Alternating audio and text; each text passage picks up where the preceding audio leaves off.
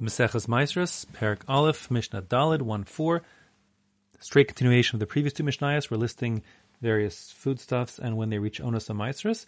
However, here in Mishnah Daled, we're talking about foods that are edible at any stage of their development. They're edible as soon as they start budding. They don't ripen per se. Fully, they just get bigger and bigger and bigger, if you will.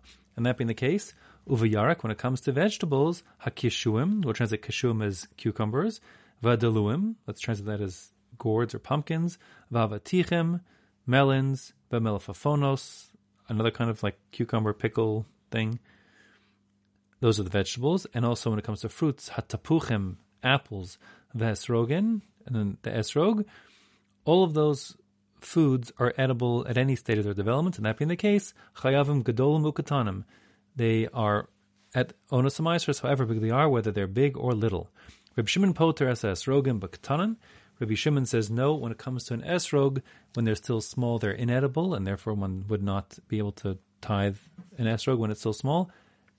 However, the halacha follows Tanakama that esrog indeed could be tithed at any stage. The Mishnah continues, Hachayev b'shkedim hamarim, when it comes to bitter almonds. So these bitter almonds, when they're small, they're edible. When they get more mature, they become poisonous.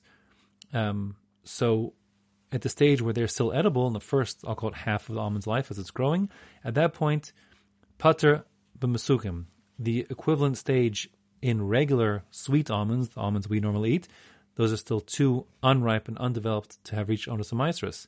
On the other hand, hachayev b'mesukim, when finally the regular almonds that we eat become edible, at that point of development, if they were bitter almonds, they become poisonous, and that being the case, pater b'marim, no longer can you tithe bitter almonds at that stage of development because they now become inedible.